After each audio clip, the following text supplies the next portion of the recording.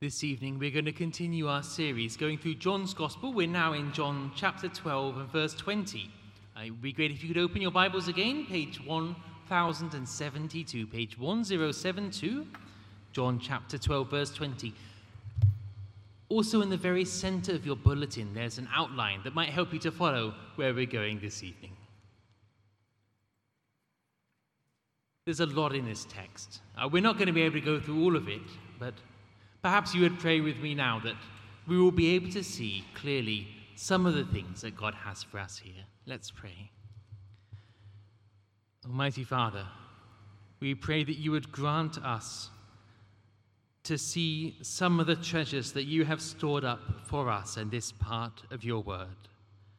And most particularly, we pray that you would use those truths to shape our hearts, to draw us closer to your Son and salvation and the assurance of faith in him. So now may the words of my mouth and the meditations of all our hearts be acceptable in your sight, O Lord, our rock and our Redeemer. Amen. Well, it was perhaps one of the most nerve-wracking few minutes of my life so far. It felt like it went on for hours. The examiner with his notepad sitting there, peering, me nervously trying to do everything right. But at the end, something happened which changed everything. At the end, he told me that I had passed my driving test. Second attempt. And from that moment, you see, the roads of Great Britain would never be safe again. Well, this evening we will learn about another event that also changed everything forever, but one which is far more important and with far greater consequences than my driving test. We will hear about Jesus, and particularly the importance of his death on the cross. And as we do, we're going to observe three things from our text. First, that Jesus came to draw all people to himself. Secondly, that many individuals will reject Jesus and not come to him, and we'll see a few reasons why. And third, we will see that his death brings eternal life to all who do come to him. First, Jesus came to draw all people to himself, and this is important to understand. You know why? Because we are not one of the 12 disciples. We're not even one of the Jews to whom he first came. We are of a people and of tribes far removed in space and time from Jesus, and perhaps we wonder, did Jesus really come for us? What has Jesus got to do with us? And if you are wondering that, then the very good news is that Jesus has got everything to do with us. For as he plainly says, verse 32, "And I, when I am lifted up from the earth, will draw all people to myself." The occasion for this teaching was an event that kind of pictures this drawing all people to himself. Verse 20, it started with, "Among those who went up to worship at the feast were some Greeks."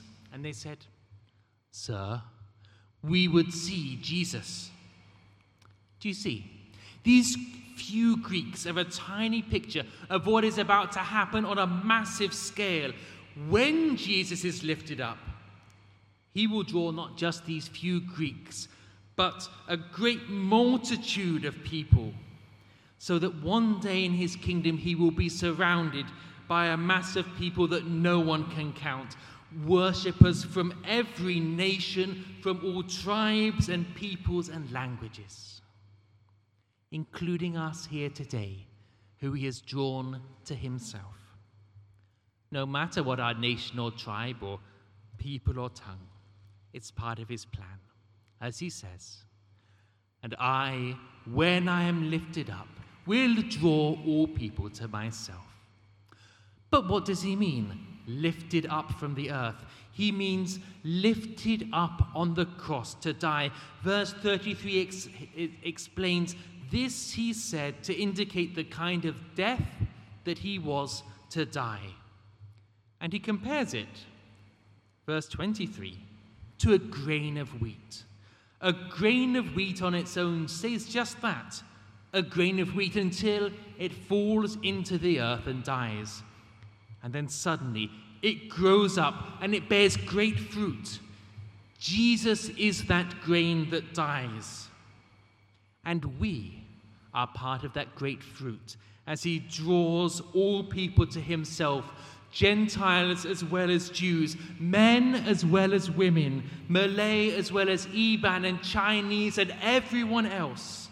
There is no nation or tribe or people or tongue which is missed out from his great plan of salvation, including yours. However, that does not mean that every single person from every single group will be drawn and come to Jesus. In fact, and this is our second point on the outline, many individuals will reject Jesus instead of come to him. Even one of his 12 disciples will end up rejecting him. And there are 3 reasons in our text that hint at why this sometimes happens. First reason, many will reject him instead of come to him because they love their lives. What does Jesus say? Verse 25, "Whoever loves his life loses it, and whoever hates his life in this world will keep it for eternal life." Dear brothers and sisters, the lures of this world are toxic to coming to Jesus in true faith. The more we love our goods and our houses and our power and our health, the harder it does become to follow Jesus on a path through suffering into glory. As he says rightly at another time, it is harder for a camel to fit through the eye of a needle than for a rich man to enter the kingdom of God. And also as a side note, if someone is telling you that Jesus has come to give you all these things, to give you this great life now, to give you health and wealth and power and healing, then someone is telling you dangerous lies. Don't listen to them. The true Jesus didn't say that at all. The true Jesus calls us to hate our lives and follow the crucified one to glory. And we must. Verse 26, he says, "If anyone serves me, he must follow me." And then he promises that where I am, there my servant will be also. And if anyone serves me, the Father will honor him. So that's that first thing. Beware of loving your life in this world, because many will end up rejecting Jesus because they love their lives. Second reason this text gives us for people failing to come to Jesus is that they love the glory that comes from man rather than the glory that comes from God. Our sinful, fallen hearts are, above all, desperately proud. We love the sinful glory that comes from other people. We so easily start to live for the praise of others. We covet their respect and their honor. Some of our biggest decisions seem to be made to save face. Is that not right? And if we're not careful, other people can take the place of Jesus in our lives. We can start living to please other people and not to please Jesus anymore. And even worse than this, as we start to seek to please others, it will pull us away from Jesus and following him. Perhaps we covet the approval of our boss, and so we become willing to cheat our clients or twiddle with the figures. Or perhaps we want the glory and and the respect of our boyfriends or our girlfriends, and we become willing to do things that God doesn't allow us to do to achieve it. Or perhaps we covet honor and standing in our family, and so we become willing to take part in rituals of their other religion in order to maintain it. Or perhaps we willingly bend the truth, that is, we lie in order to make ourselves look better to our friends. But it's nothing new, is it? As verse 42 and 43 says, "Nevertheless, many even of the authorities believed in Jesus, but for the fear of the Pharisees they did not confess it, so that they would not be put out of the synagogue. For they loved the glory that comes from man more than the glory that comes from God." It's tragic, isn't it? For the sake of the glory of a place in the synagogue, they will not confess Jesus. They end up with a passing, fleeting honor that comes from man, instead of the eternal honor of the Father in everlasting life. Looking at it that way, it's stupid, isn't it? Beware this temptation, beware this sin, because it will make a fool of us in the same way. And if perhaps today you realize that you have been living for the glory that comes from man, then stop and repent. Ask God for forgiveness of your sins and for his help to live the rest of your life to his glory and not for the glory that comes from others. For many will reject him because they love the glory that comes from men more than the glory that comes from God. The third of those reasons, though, is the worst of all. Many will reject Jesus because they have become hardened and spiritually blind. Becoming hardened and spiritually blind is something that happens to you if you keep on ignoring God and his word. And it happens like this. The devil always tells us this. The devil says, you can ignore God now, go ahead and sin now, because you will come back to him later and make it all okay. Do not listen to him. It is a dangerous trap. Because every time you choose to ignore God, you become a little less able to hear him next time.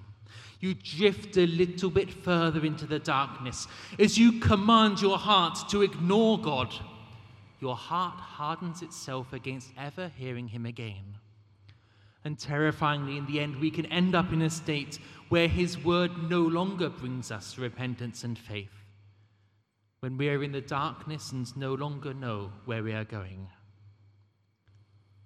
As an example, sometimes we see it in the West today. Not so much here, perhaps, but there are some who call themselves Christians but have hardened their hearts against what God clearly says about homosexual relationships. And what do you think happens when preachers lovingly but clearly call them to repentance? It is very rare that they will repent. Far more often, they just get more and more angry.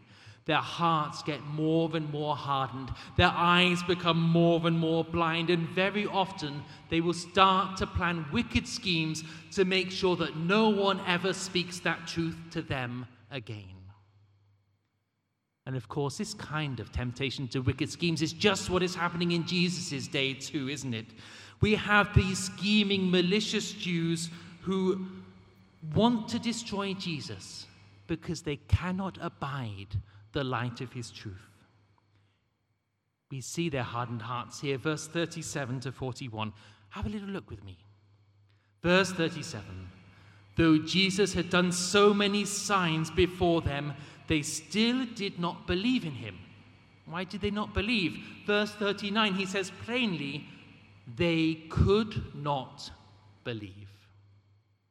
That's a big claim, isn't it? They could not believe. And he backs it up with two quotes from Isaiah, and I want us to see what's going on with those quotes.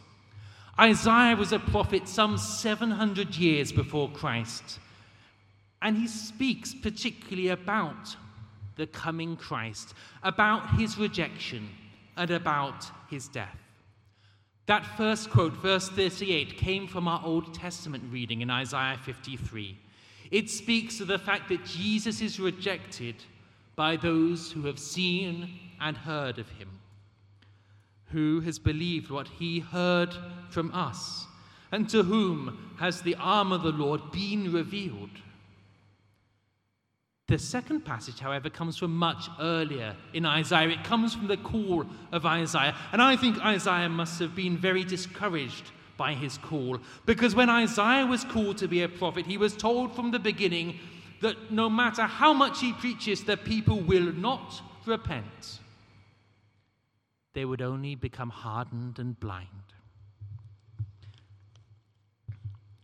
Verse 40, Isaiah said, "He has blinded their eyes and hardened their heart, lest they see with their eyes and understand with their heart and turn, and I would heal them."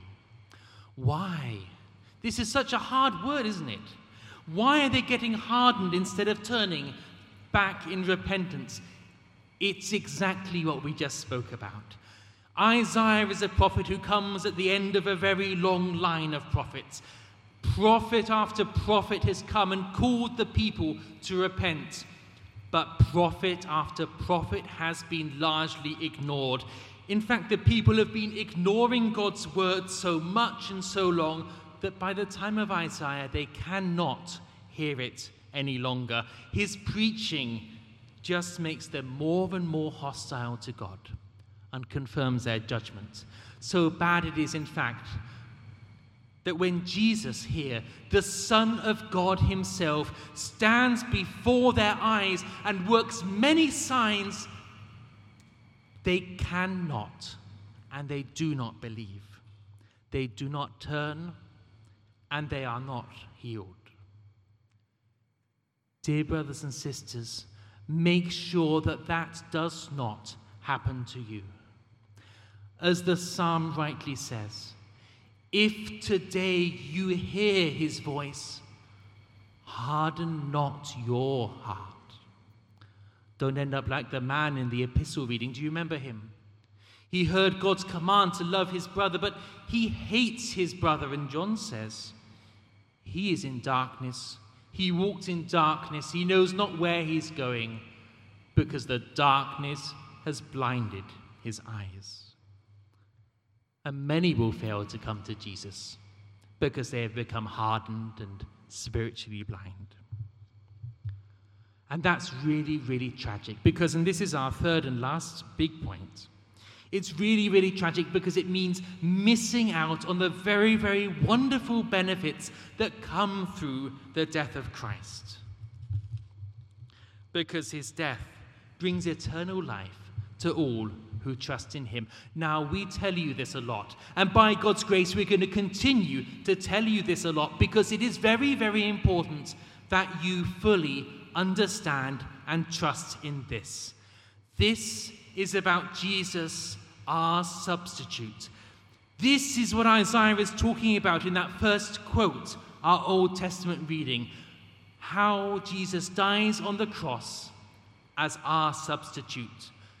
Yes, they did not believe him. Yes, they despised him. Yes, they rejected him. But he still went ahead to die on the cross as our substitute.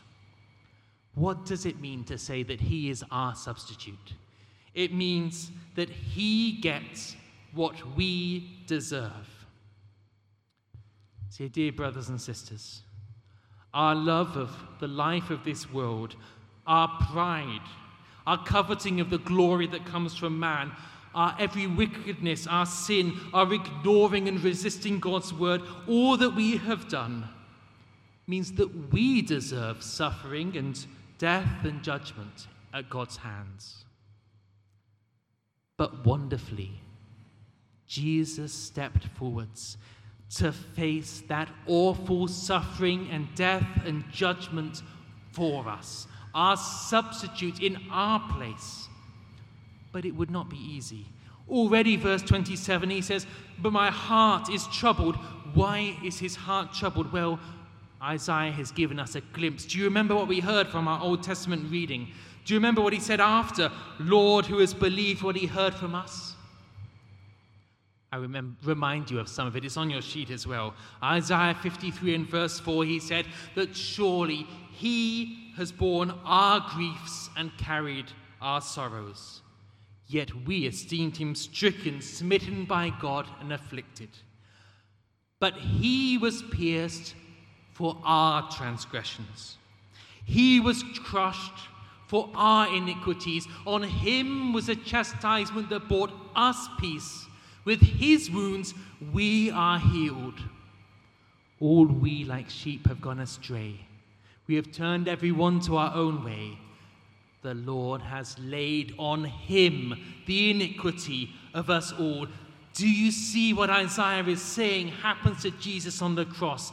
There, our griefs and sorrows are on him. The punishment for our transgression pierces him. Our iniquities mean that he suffers, he is crushed. He bears our sins. He is the substitute for us. And that is exactly why he came. And here in John, that is exactly what he is determined to do. Verse 23, he says plainly, the hour has come.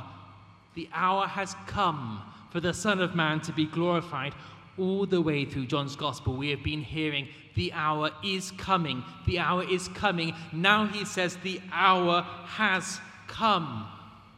And again he says, verse 28, for this purpose I have come to this hour. Father, glorify your name. Why glorify your name? Why the Son is glorified? Do you see what he is saying? His death is the highlight of his glory. The great glory of Christ amongst us is seen on the cross. We see his glory as the dying Son of God takes upon himself the judgment of the world. We see his glory as our substitute pays for our sin, as he defeats the devil and saves us to be his forever. As he says, verse 31, now is the judgment of this world. Now will the ruler of this world be cast out.